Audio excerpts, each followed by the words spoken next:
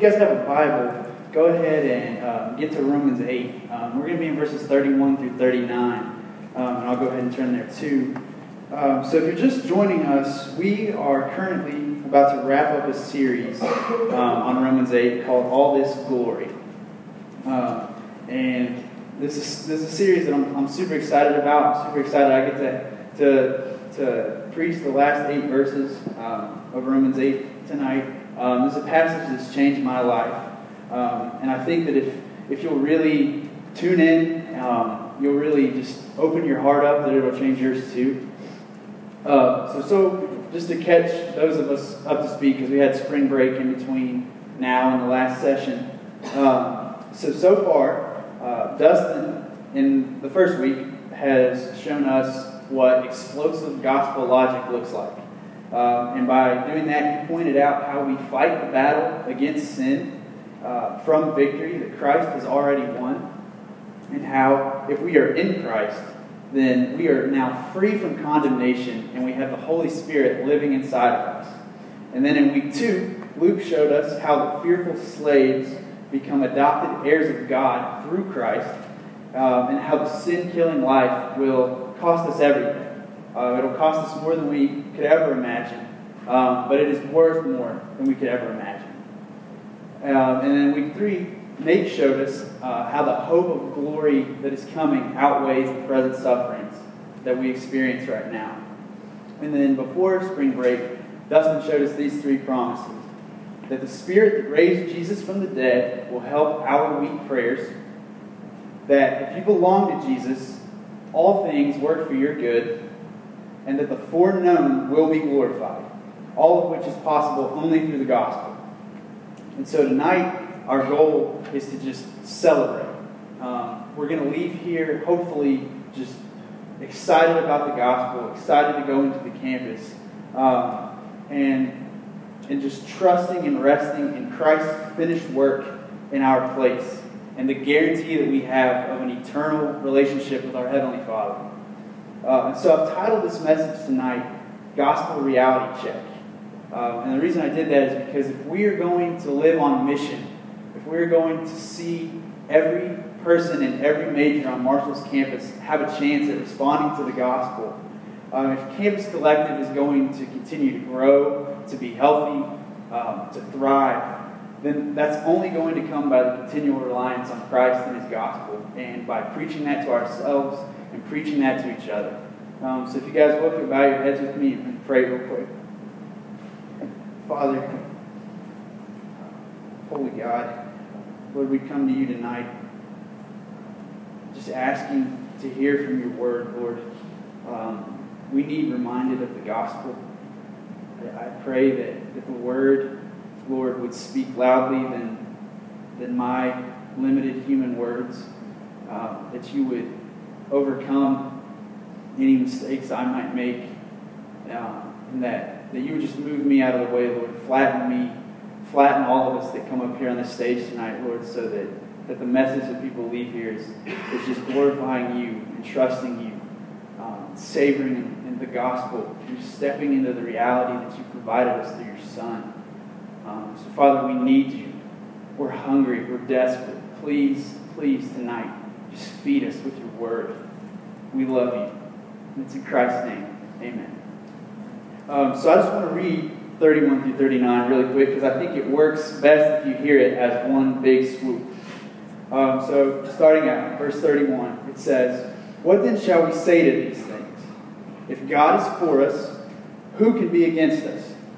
He who did not spare his own Son, but gave him up for us all, how will he not also with him graciously give us all things? Who shall bring any charge against God's elect? It is God who justifies. Who is to condemn? Christ Jesus is the one who died. More than that, who was raised, who is at the right hand of God, who indeed is interceding for us. Who shall separate us from the love of Christ? Shall tribulation, or distress, or persecution, or famine, or nakedness, or danger, or sword? As it is written, for your sake we are being killed all the day long. We are regarded as sheep to be slaughtered. No, In all these things, we are more than conquerors through him who loved us. For I am sure that neither death, nor life, nor angels, nor rulers, nor things present, nor things to come, nor powers, nor height, nor depth, nor anything else in all creation will be able to separate us from the love of God in Christ Jesus our Lord. So, Paul starts off here in verse 31. And his first question to us this evening is, what then shall we say to these things? What is our response? If you've been here with us through Romans 8, what is our response to the realities that Paul has laid out, the gospel realities? What is our response to what we'll hear tonight? And I think that it's appropriate to say that we could respond in one of three possible ways. One is that if we are in Christ, our response can be to either continue living our lives in fear and anxiety, letting these realities just remain empty head knowledge, and never internalizing them, letting them settle in and change us.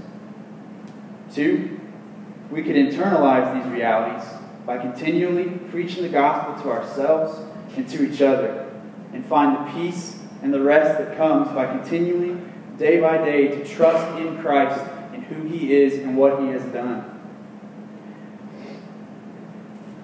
You've heard it said up here probably a lot of times. It's Dustin's favorite catchphrase is that Jesus is not a concept.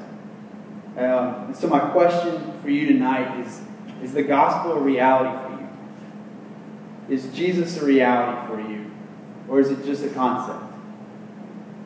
The third possible response I think we could have is that if you are out of Christ, then you should examine yourself and you should be asking yourself tonight, why are you still rejecting this? Why are you still rejecting the glorious gospel realities of Romans 8? Or that you've heard preached to you from your friends, from your loved ones? What is keeping you tonight from responding to the life-altering reality of the gospel?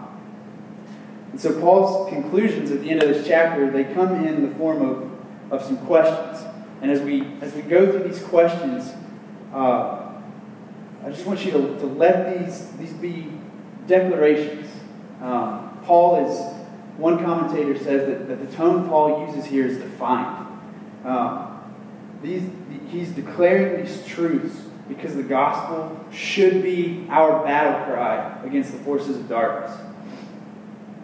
The same theologian says this: Paul hurls these questions out into space, defiantly, triumphantly, challenging any creature in heaven or earth or hell to answer them or to deny the truth that is contained in them. So let that be our frame tonight, that as we read these are not just empty truths. This is our battle cry against the forces of darkness. This is our declaration to the universe that our God is big and that He has saved us and that He is with us and He is for us. Which leads us into Paul's first question. If God is for us, who can be against us? And just in short there, I think the idea Paul's getting at is that you can be bold because the gospel is true. When I was little, probably like 7 or 8, we lived, since it's West Virginia, I guess it's not really a neighborhood, it's a holler. Way out in the country, but it was a rough place. There was a lot of crime, drug activity. It was a really scary place to live. And one night, a car drove through our yard, and the dude got out, and he was intoxicated, and freaked my mom out, freaked me out. And after that, it was really, really hard to sleep. Every night, my dad worked midnight shifts, and so I would just lay awake in my bed, waiting for my dad to get home. I would wait until I would hear the roar of the truck engine at the end of the road. And then I knew everything's okay, Dad's coming. But then I wouldn't fall asleep until I heard the sound of his tires crunch on the gravel and heard him pull into the driveway, shut the truck off, and shut the door, because I knew my dad was the biggest, baddest, toughest guy in the neighborhood, and that there was nothing out there that could ever come against me, because my dad was coming in my house that night, and he was with me, and daring anyone to come through the door. Think about your heavenly Father, how much greater He is than that. Isaiah 46, 9 through 11 says this. And this is just a small snippet of who this God is that is for us. It's up on the screen. Remember the former things of old, for I am God, and there is no other. I am God, and there is none like me, declaring the end from the beginning, and from ancient times things not yet done, saying, my counsel shall stand, and I will accomplish all my purpose. Calling a bird of prey from the east, the man of my counsel from a far country. I have spoken, and I will bring it to pass. I have purposed it, and I will do it. There's no other being in the entire universe that you could want to be on your side than the holy, powerful, completely perfect, all-knowing, all-wise, ever-present Creator who spoke the world out of nothing. Let that sit in. That's who God is. God is not just a concept that we come and we talk about out of a book. But God is alive. He's active. He's real. This God who holds all the power and the authority in the entire universe, who could crush us under the weight of His holiness, has, apart from any human influence, chosen to be for us and to provide for us a means of salvation from the sins that separate us from Him. And that means is Jesus Christ. It's the life, death, and resurrection of Jesus. So our question has to be to ourselves, if God's for us, who can be against us? And we'll see as we go throughout this chapter that there is literally, and I mean literally, nothing to fear. There's no opposition, human or supernatural, that stands a chance against our God. And our enemy, the devil, he may tempt us, he may accuse us, he may bring fear in our hearts and cause us to start to tremble. But God Himself is on our side, and God will have the last word. Psalm 27:1 says this, the Lord is my light and my salvation. Whom shall I fear? The Lord is the stronghold of my life. Whom shall I be afraid? So as we go out onto campus, we go out with this, equipped with this gospel, this hope. We're going to face opposition. All our lives, as we live on mission, we're going to face opposition, whether it be supernatural or whether it be human. But there's no opposition that can stand against God. There is nothing man can do to us because of who our Father is. He Himself is for us, and He will protect and fight for His children always. But there's a warning to this reality, and you can't let this be lost on you. This is very serious. Those who reject Christ continually will find themselves crushed by His wrath against sin on the final day. God is for you. He is so for you, and He loves you so, so much that He sent His Son to die in your place. Jesus, God in the flesh, the perfect God-man, died in your place because God is for you. And if you continue to reject this, then on the last day, you will rightly be treated as God's enemy. That is a reality that we have to grapple with. And it should be sobering. So verse 32. He who did not spare His own Son, but gave Him up for us all, how will He not also with Him graciously give us all things?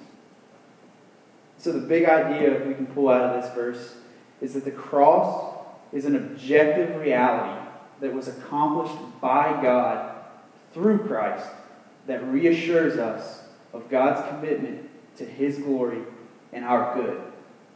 And if you look at the way Paul words this question, especially the second half, how will he not also with him graciously give us all things? He asks this in kind of a matter-of-fact way. Like if somebody talks to you in a matter-of-fact way, they say something matter-of-factly, they ask you matter-of-factly, it's kind of like, duh, like this is a no-brainer, like this is a given. So do you see Paul's logic here? Do you follow that? The logic is that if God went to such great lengths as the cross to redeem us of our sin and glorify himself by giving up Jesus in our place, then surely everything else we need for our salvation in our lives is a no-brainer. And that means that everything that happens in our lives, the good or the bad, is working itself ultimately for God's glory. And if it's for God's glory, then it is our absolute best good. So the most important thing in all of existence, I know in our culture we like to say, there are things that I just can't live without. I just can't live without food. I just can't live without social media. I just can't live without friends. The only actual thing that you cannot live without, the most important thing in all of existence, is salvation from your sins and restoration to a relationship with a holy God. And God made sure that that was possible. He didn't hold a thing back. Look at this. He who did not spare his own son. He didn't just half measure his wrath and condemnation on Jesus on the cross and then save some for you later. He did not spare Jesus. He poured out every bit of wrath and punishment we deserve on Jesus. And if God didn't hold that back, the most important thing we could possibly need, then you can rest your head at night and be assured. You can take it to the bank that He knows and He will take care of every single thing that you need in this life. He's done the greater and He will do the lesser. And it may not be the way you think it should be, because if you look at the cross, which doesn't make a lot of sense to a human perspective, He knows far greater than what you truly need. So just one more passage to illustrate this point. And I'm not going to read it because it's kind of lengthy, but I'll summarize it. It comes from Matthew 6, 25 through 34. And in this passage, this is Jesus talking to His disciples. And He's commanding them to not be anxious, because God takes care of the grass and the birds. The grass and the birds are not made in God's image. Human beings are. You are made in His image. And He sent Jesus to die for humans. And if He takes care of the grass and the birds that aren't made in His image, but He sent Jesus to die on the cross for you, and He didn't die on the cross for them, then you can bank on the fact that He will take care of you, who He has gone to the greatest lengths possible for. If God saw fit to crucify His Son for your sins, you can stake everything in your life on it, that He is going to take care of you. There is nothing outside the realm of possibility for Him to do for you, to take care of you. It may not be the way that in our minds that we think we need, but He knows, and He will take care of all of the little problems in our lives that we can't see any way around, that we have no idea how, because He's accomplished the greatest problem in our life through the cross. So verse 33. Who shall bring any charge against God's elect?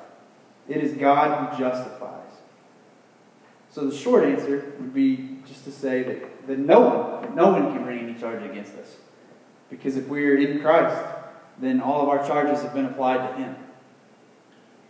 And this means that you can't sin your way out of God's love. And nothing that Satan accuses you of is grounds for separation from God. Why?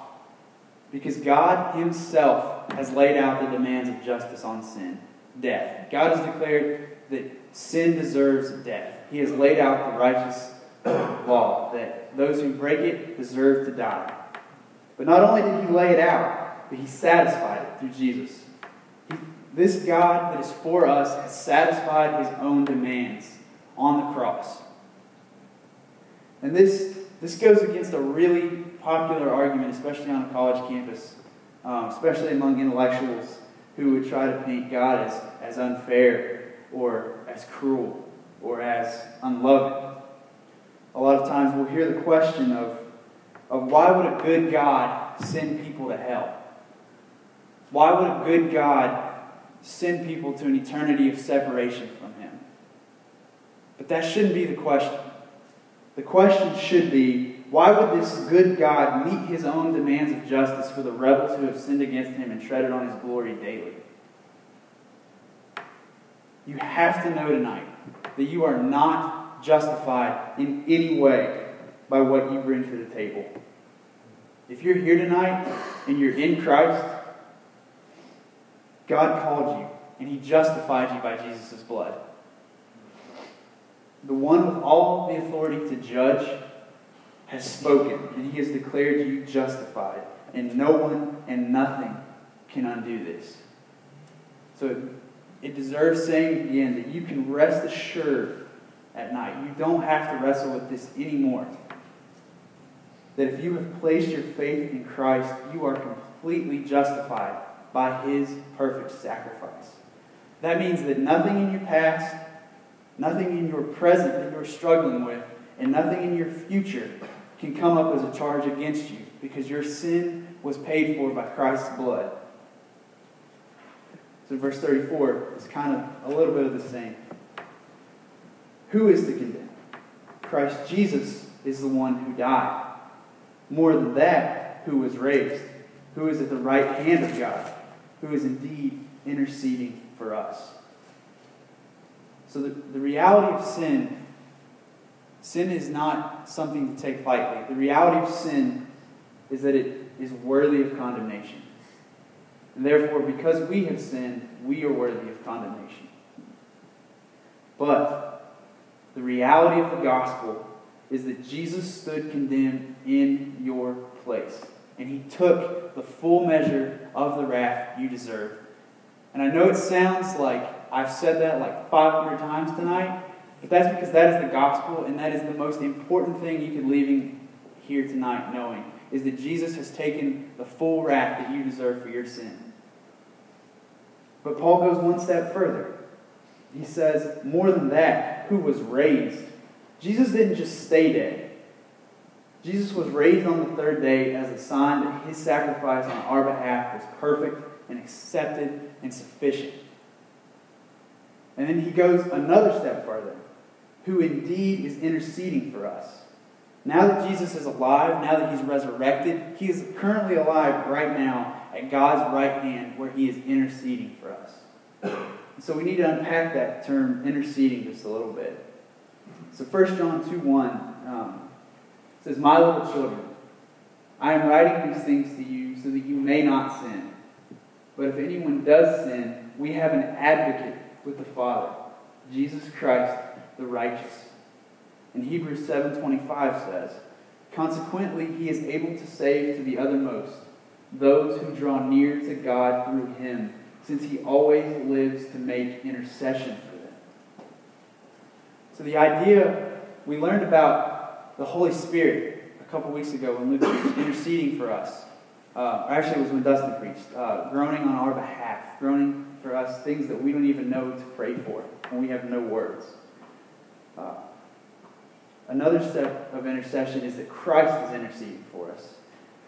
So since He's alive right now, and since He's at God's right hand, He is pointing to His death on the cross in the place of your sins. This is active. He is doing this.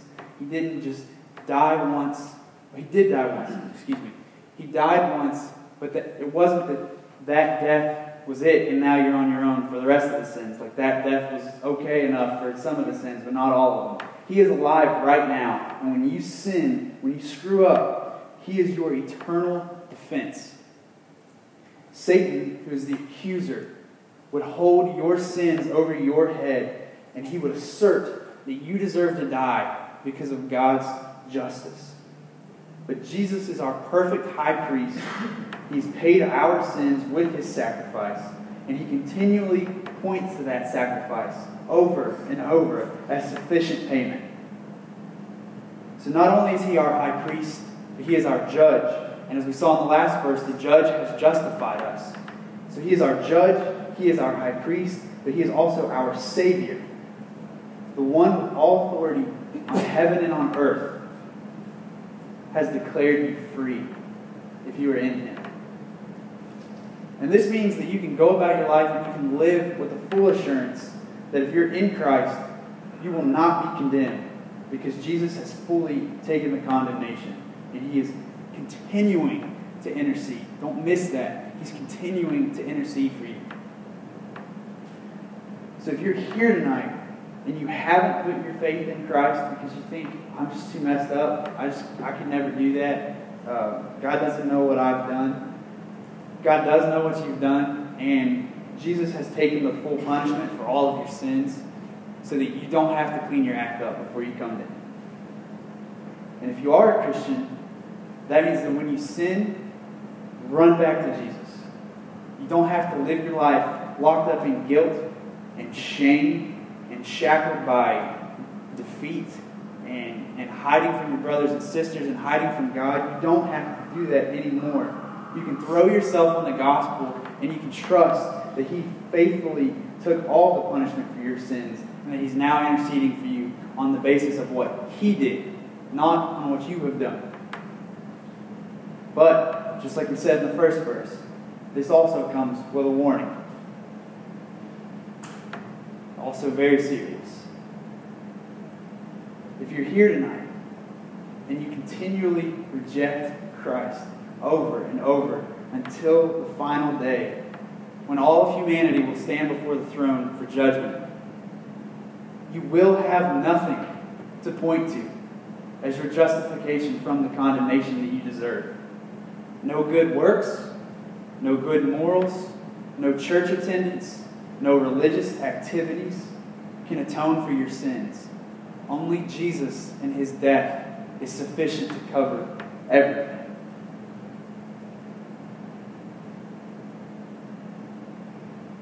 So verse 35 and 36. Who shall separate us from the love of Christ? Shall tribulation, or distress, or persecution, or famine, or nakedness, or danger, or sword? As it is written, for your sake we are being killed all the day long. We are regarded as sheep to be slaughtered. I'm going to be honest. These two verses are super bleak. And at first glance, it seems like, where is God in this? Where is God in my suffering? And Paul's point is that the suffering for our faith is a reality that believers face. It's not anything new, and it shouldn't come as a surprise to you when suffering comes. Because as we saw a couple weeks ago when Jake preached in Philippians 3, is that Paul's entire ministry was marked by constant suffering. So he poses the question that if any of these things can trouble, can suffering or distress or persecution or hunger or danger or nakedness or violence, the sorts of violence possibly leading to death, can any of that separate us from Christ? So be real with yourself. You know you've gone there. When you're going through suffering, you're tempted to say things like, well, God must not love me. Or, where is God in this? Or did I somehow lose my salvation? Why is this happening to me if I trust Christ? Just be real. I've gone there. We have to remember that the reality of following Christ does not take us out of the running for suffering. In fact, it guarantees us suffering. Following Jesus doesn't grant you a painless, easy, prosperous life by worldly standards. Jesus suffered, so we will suffer. Your life from a worldly vantage point could look horrible to the people around you. It could look awful. It could look miserable to the vantage point of the world. But it's in such a time as that we have to preach the gospel to ourselves. When things look bleak and we think that God has forgotten us, we have to preach to ourselves the reality of the gospel, which Paul breaks through into in verse 37. He says this, he says, "No, in all these things we are more than conquerors through Him who loved us." Paul's answer is emphatic. No. No. None of the horrible realities that you face in this life are enough to separate you from the love of Christ. That's the short answer. No. So when you are going through suffering and you're tempted to despair or to give up or to question God's goodness, remember this, is that because of the gospel, your present reality is that the sufferings of this sinful, broken world work to make you draw closer to the love of Christ, not away from it. And they work to make you become more like Him. You will never experience eternal suffering because of what Christ has done on the cross. Rejoice in that. The sufferings of this life are temporary, and they are meant now to produce fruit in our lives. They are meant to shape us and mold us into the image of Christ. So we can't ignore that Paul says here we are more than conquerors through Him who loved us. So somehow we haven't just conquered suffering. Somehow we've more than conquered it. We haven't just overcome it.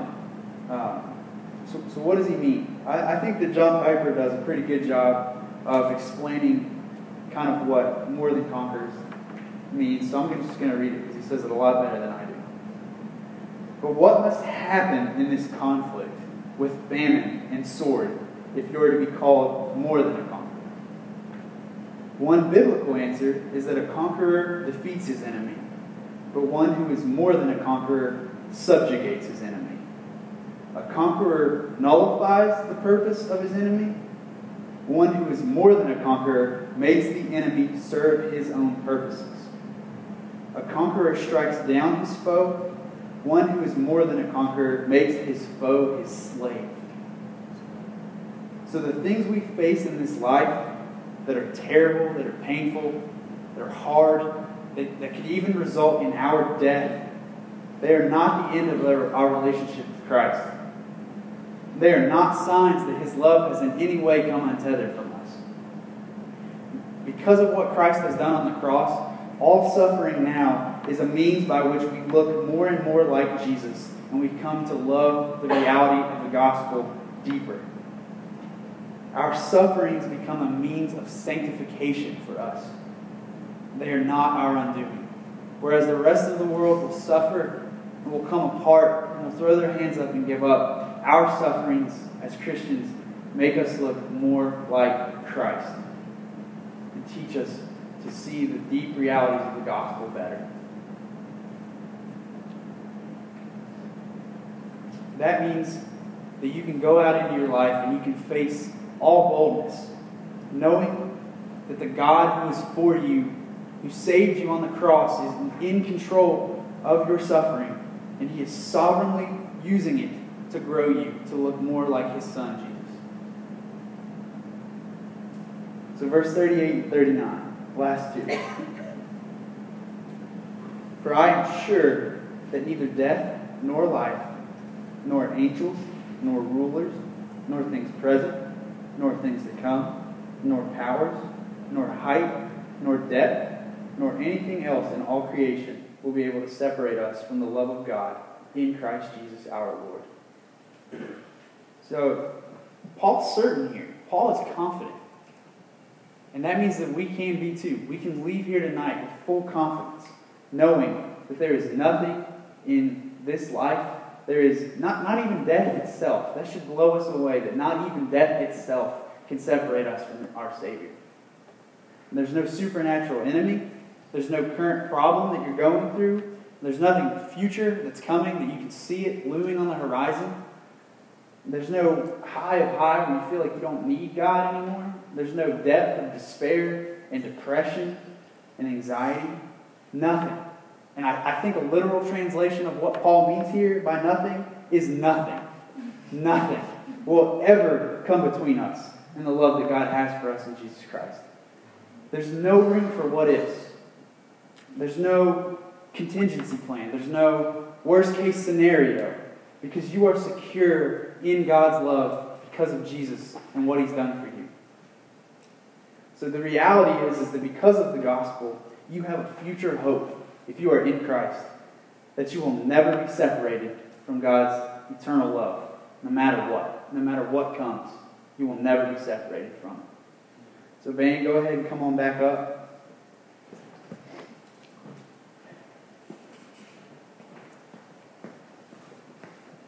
If you're here tonight and you're in Christ and you're questioning whether you've messed up too much for God to still love you, you haven't. You need to hear that. You haven't, because of what Christ has done. Repent of what you need to repent of, and trust that because of Christ and His finished work on the cross, your relationship with your Heavenly Father is secure forever. Internalize that. Preach it to yourself daily. And if you're here tonight and you're tempted to start doubting God's goodness in your suffering, look back at the cross. Remember that God is sovereign over suffering, and that because of what Jesus has done there, that all suffering now works to make you more like Him. And then fight and pray for the faith to believe that He is for you. And so finally, if you're here tonight and you haven't trusted in Christ because you're just afraid that you can't live that life, you can't get it together enough for Him to love you, you have to internalize this too. That God loves you so much that He sent Jesus so that by Him you would never, ever be separated from His love because of your sins.